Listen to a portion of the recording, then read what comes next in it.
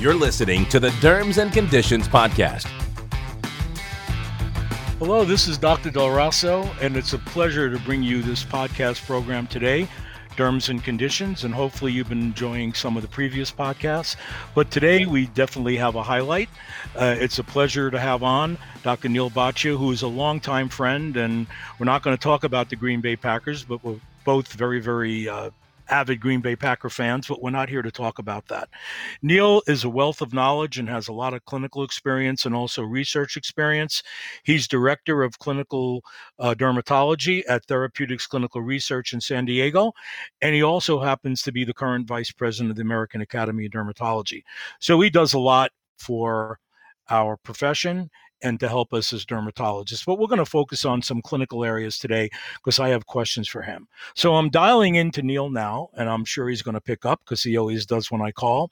So Neil, it's a pleasure to have you on today with Derms and Conditions, and thank you for joining us. Absolutely. How are we doing there over there? Well, we're doing great. So a situation that I've run into, and we hear a lot about episodically in dermatology, are issues related to sunscreen use, where there's something that's published in the lay press or whatever that gets out there, where patients will come in with questions, reasons why they shouldn't use sunscreens. So how do you address some of those things, especially some of the recent concerns that have come up? Yeah, I mean, it's unfortunate when we've really come in such a long way with sunscreen technology and, the elegance of a lot of the different vehicles and the utility of sunscreens. We have so many different ingredients, including with photolysis now we can use in both photo protection and a little bit of prevention. So it's really unfortunate when patients are getting their information from the wrong sources. And, social media has done a bad job of, poisoning patients against sunscreen, almost to the point of, a new generation of anti-vaxxers. And we also get, a lot of bad information from, biased groups like the Environmental Work Group, who claim to be, the, pilgrims for patient safety, and yet they're really just bought and sold and, doing their own type of marketing. So it's really important, first and foremost, to just, let the patients air out what they think they've heard, what myths and misconceptions they think they're falling behind, and then try to work through them with some literature.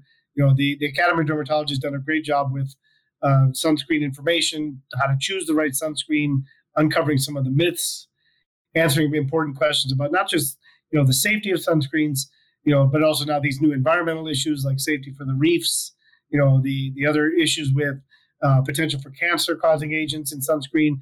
And then, of course, we still have the websites from the ASDS, Skin Cancer Foundation, and a lot of other good resources that talk about that. But probably the biggest misconception is about vitamin D, and I think that all of those progressives of rumors that went along with vitamin D and sunscreen really did us a lot of damage and set us backwards. So, and you'd probably agree. I mean, we spend more time playing defense than educating people, taking in the bad information and try to convert it into knowledge.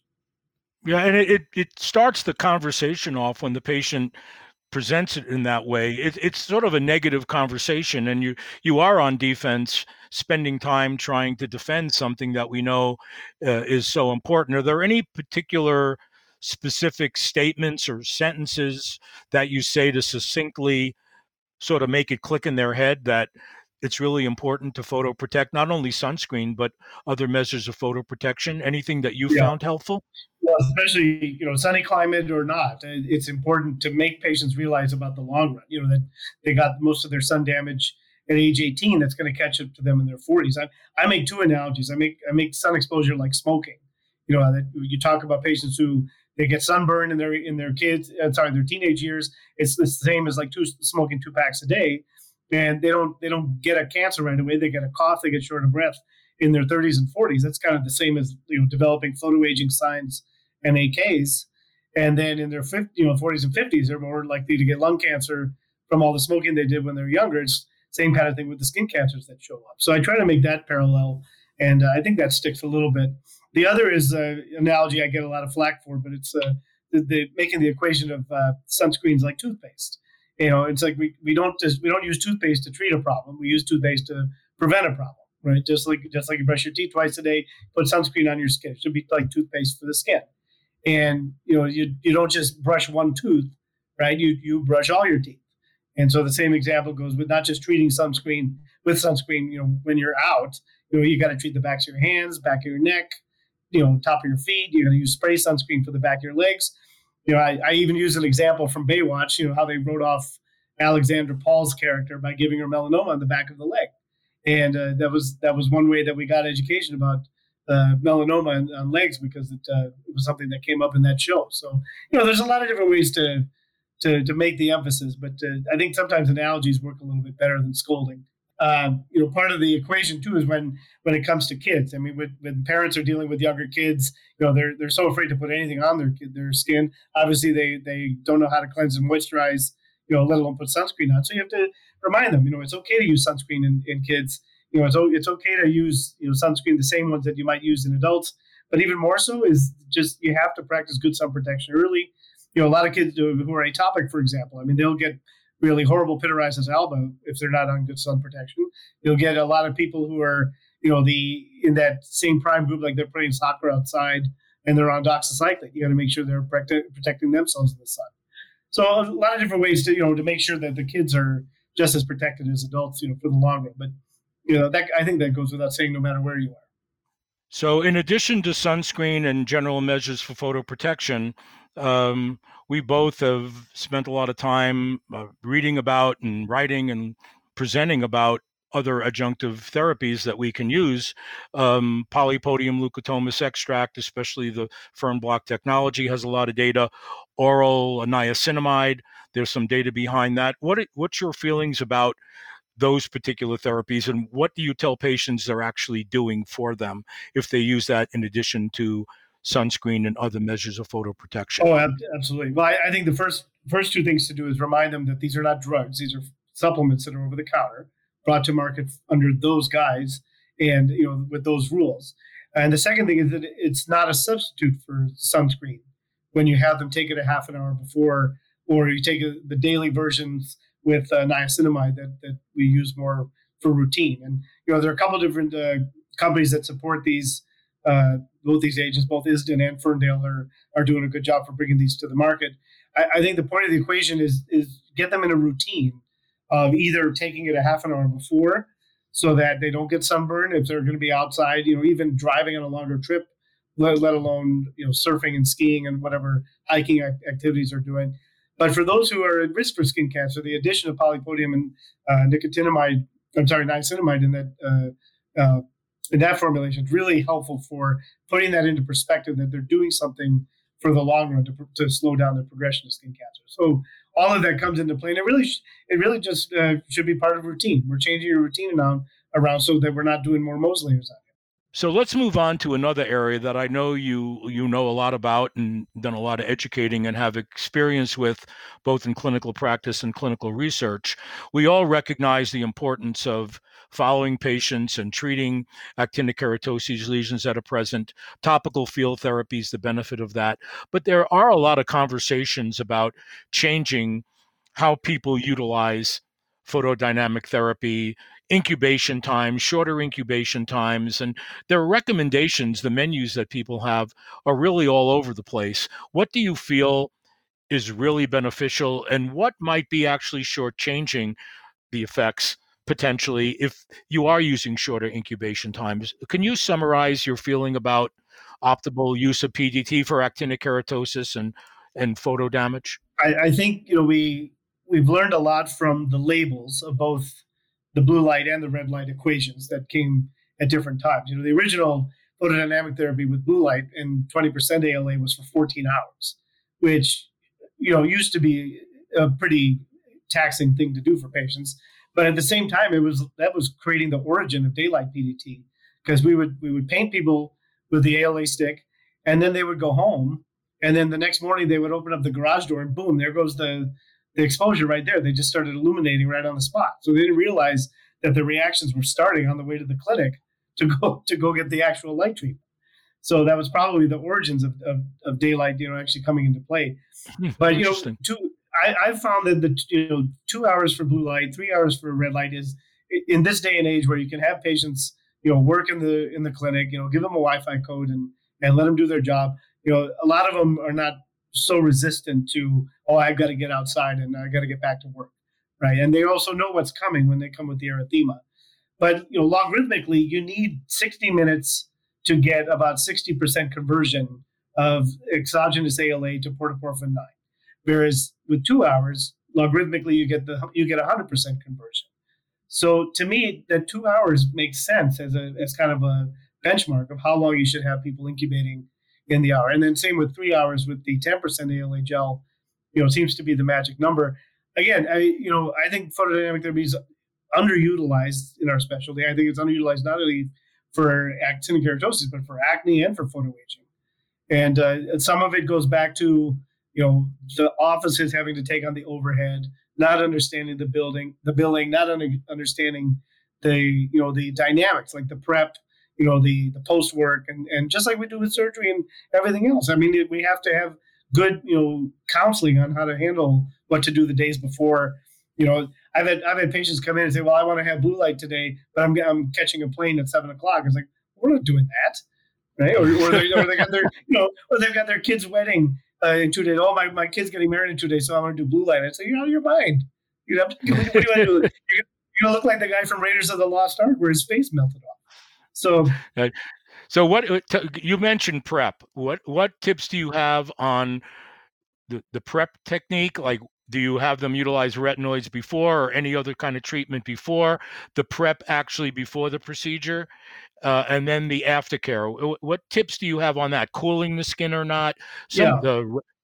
Occlusion with the application on extremities or not? Some of those things. Can you bring that forward? The first part of the equation is, what are they already doing? So if they've already done retinoids or they're on retinoids, you keep them on until about a week before.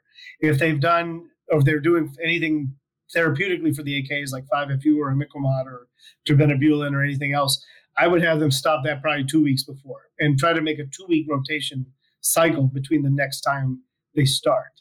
And then, a couple of days before, I like to put people on antihistamines, some non-sedating antihistamines, probably like the 5 milligram loratadine or whatever you want to call it, just something non-sedating, and then have them double that dose on the day up, because antihistamines really help reduce the mast cell infiltration into the treated field, because that's what really is accounting for a lot of the edema, the erythema, and some of the brisk local skin reactions. So having them prep a little bit like that. But in the office, if you're doing red light, the mandate is to do curettage on the spots, which I think is helpful, but it also, again, it's going to add to a little bit of discomfort.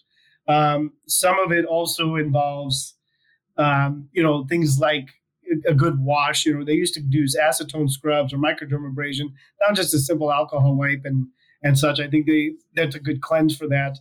But after the treatment's done, after they've done incubating, you really want to make sure that they have good emollients that they're working around the clock with. Maybe have them take a little break from sunscreen just to not add another layer of what they're putting on. But I think also too, a little bit of pain relief might help. And even for those under the light, you may want to have a little Xanax or alprazolam handy for those who get a little squeamish, because it does hurt, and people can get a little claustrophobic also. And then for the next couple of days, again, some compresses, hypochlorous acid preparations work very well to soothe the skin. You keep that in the fridge and spray it on. And then, of course, some good pain relief if they need it. But I try to stay away from steroids just because it's going to undo some of the inflammation that's necessary to preserve the benefits of the reaction. So I think that would be a good thing to try to avoid. What about areas that tend to be more hyperkeratotic, like the forearms and the hands? Do you occlude? Forearms, you definitely need to include. There's some studies done that are really informative on the routine, where you debride a little bit. You can use curetting, or you can use something else that's more abrasive to scrub the skin. Then you apply the medication and let it sit for at least 3 hours. And we're talking about from knuckles to elbows. And you occlude with a good plastic wrap, and you let that sit, and that really augments the response as well as the control of the outcome. So definitely want to include with the extremities, even the pretibial surfaces also. You want to treat the same way as your forearms. And you can use a Mayo stand. You just put your legs up, or you put your arms up, and that really tends to help keep things under control as far as being visible to the light. The other part of that, though, is if you do need to occlude the head and neck, it's not that hard to occlude the scalp with a little bit of plastic wrap. But with the face, you obviously want to keep forehead. Probably be the only part I would think about including. I wouldn't do anything more than that because it's already uncomfortable as it is. Then you're going to wrap people up in plastic and say, "Oh yeah, here, you're on your own with this one now." They think you're kidnapping them. They think you're kidnapping them, taking them to the border. It's like, no, we're not doing that. We're just doing blue light. Now, how often does one treatment give you the success that you want, or how often do you need to repeat a second treatment, and what's your spacing between subsequent treatments with PDT? Ideally, I think PDT is every 2 months. You could stretch it out to 3, and some of the studies for AKs have shown that, especially in Europe. There are some other studies, though, that show if you do it in 1 month or 1 month apart, you can really get some good clearance. So it really is variable. It's obviously going to depend on your insurance and everything else. But for me, if I am still a believer in combos. So I would probably treat someone for a month with topicals or freeze what's there, and then a month or 6 weeks later, set them up for photodynamic therapy. See them back in a month and either restart the cycle or maybe have them rest until the second month, do the second month of PDT, and then finish the cycle of the topical afterwards, maybe a couple of weeks afterwards. But there's some good studies that show in transplant patients that if you do blue light PDT, every other month for 2 years, you can reduce their squamous cell risk by 90%. And there was a big comparison study done at the University of Minnesota that showed that. And I think there's a lot of validity to routine with PDT, whether you're immunosuppressed or just high risk, or especially with surface. So that's a special population that's high risk. But for individuals that are not immunosuppressed, you would give them probably 2 treatments and then see what happens down the line and decide if you need to do it at another point in time. You wouldn't be doing it every 2 months on every patient that you're treating, correct? Only those that I think we're really at high risk for. They're developing squames like weeds, and they're just coming up left and right. Just to slow all that down. But again, those are probably patients you'd have to either think about hedgehog inhibitors or cemiplimab also. So I mean, there's the checkpoint inhibitors or hedgehog inhibitors might lower your threshold for those, because systemic retinoids nowadays are just too hard to find. They're too expensive. The oral retinoids. Right. Yeah. So that's very helpful. Now I'm going to ask you a question that is something that I wanted to ask many different dermatologists. And you're the first one I'm asking this question where you're going to answer the question publicly. Can you think of an area in dermatology you had a strong belief about a disease state and its management, and you believed that for a long time, but then you had a reversal in how you feel about that based on some new information or an observation that you made? So it's 180-degree reversal from what you believed before. Can you think of an example where that has occurred in dermatology? Or well, you always right the first time and never was challenged. Definitely never right the first time. But I'll tell you a story that might put it into perspective. It's not so much about therapy as much as about answering the bell. And this goes back to when I was a third-year resident, and I had we took call from home, obviously, as a derm resident, and I was out at I forget, there was a party at the zoo or something. I forget where I was out, and I was coming home. It was about 9:00, and all of a sudden I get a page from the emergency room. I'm like, oh, this ought to be good. And some fourth-year med student is on and trying to explain the morphology, and I'm like, okay, go ahead. This let me know what's going on here.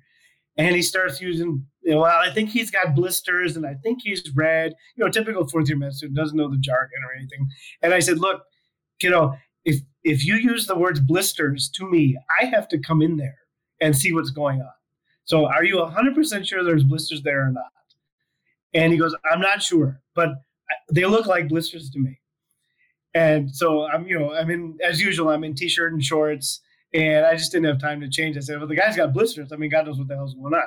So I just said, okay.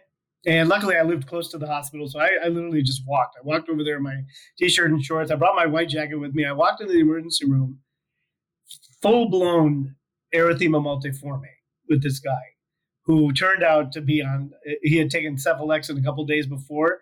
This guy, he was desquamating. He was, looked just like, the burn unit candidate that you're going to see in full thickness necrosis almost inevitably.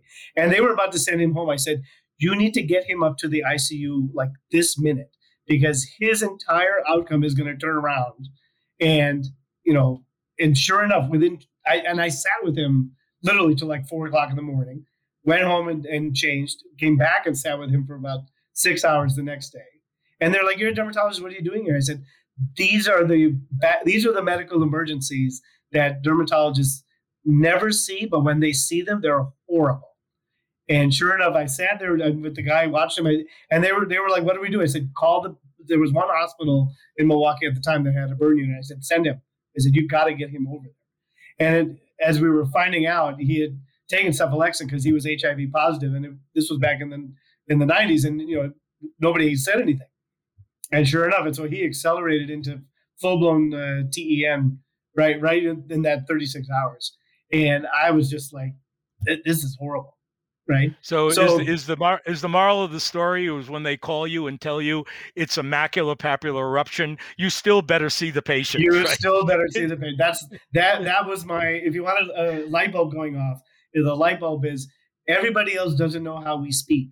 So whether they can describe it or not doesn't mean you should say, it'll be okay. And you go there or you get that patient in and you look for yourself, right? Just like with what could be melanoma, just what could be, anything else that's vesicular like zoster and things like this, you can only trust your own eyes and your own hands. So I think that was a good lesson. So ironically, 6 months later, the guy shows up at the clinic. And he's asking to see me. And I'm like, "Oh, but what did I do now?" And sure enough, it was the same patient. He said, "I just want to thank you for saving my life." And I said, "Holy crap, man, I thought you were dead." I said, "But I thought when I left you, I was never going to see you again or whatever." And sure enough, the guy would turn around and he was like, right as rain. I said, "Thank heaven for that," because that's a lesson to learn. So I never forgot that story. That's a great way to sign off and to remind our colleagues just, a lot of times we have our staff answering the phone and you don't necessarily know what they're telling these people on the other end. And if I have a patient that I've done a procedure on, I tell them to always tell the patient we'd like them to come in.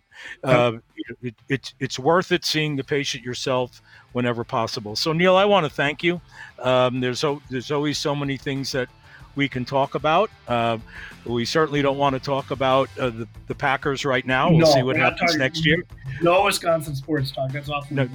No Wisconsin. That's definitely off label. So thank you, Neil, for a great discussion. It's always enjoyable to talk to you, and I know the information will be very helpful to our listeners. I want to thank all of you for listening in today. Please access previous episodes, which you can get at Apple Podcasts or wherever you find your favorite shows. Take care and be well.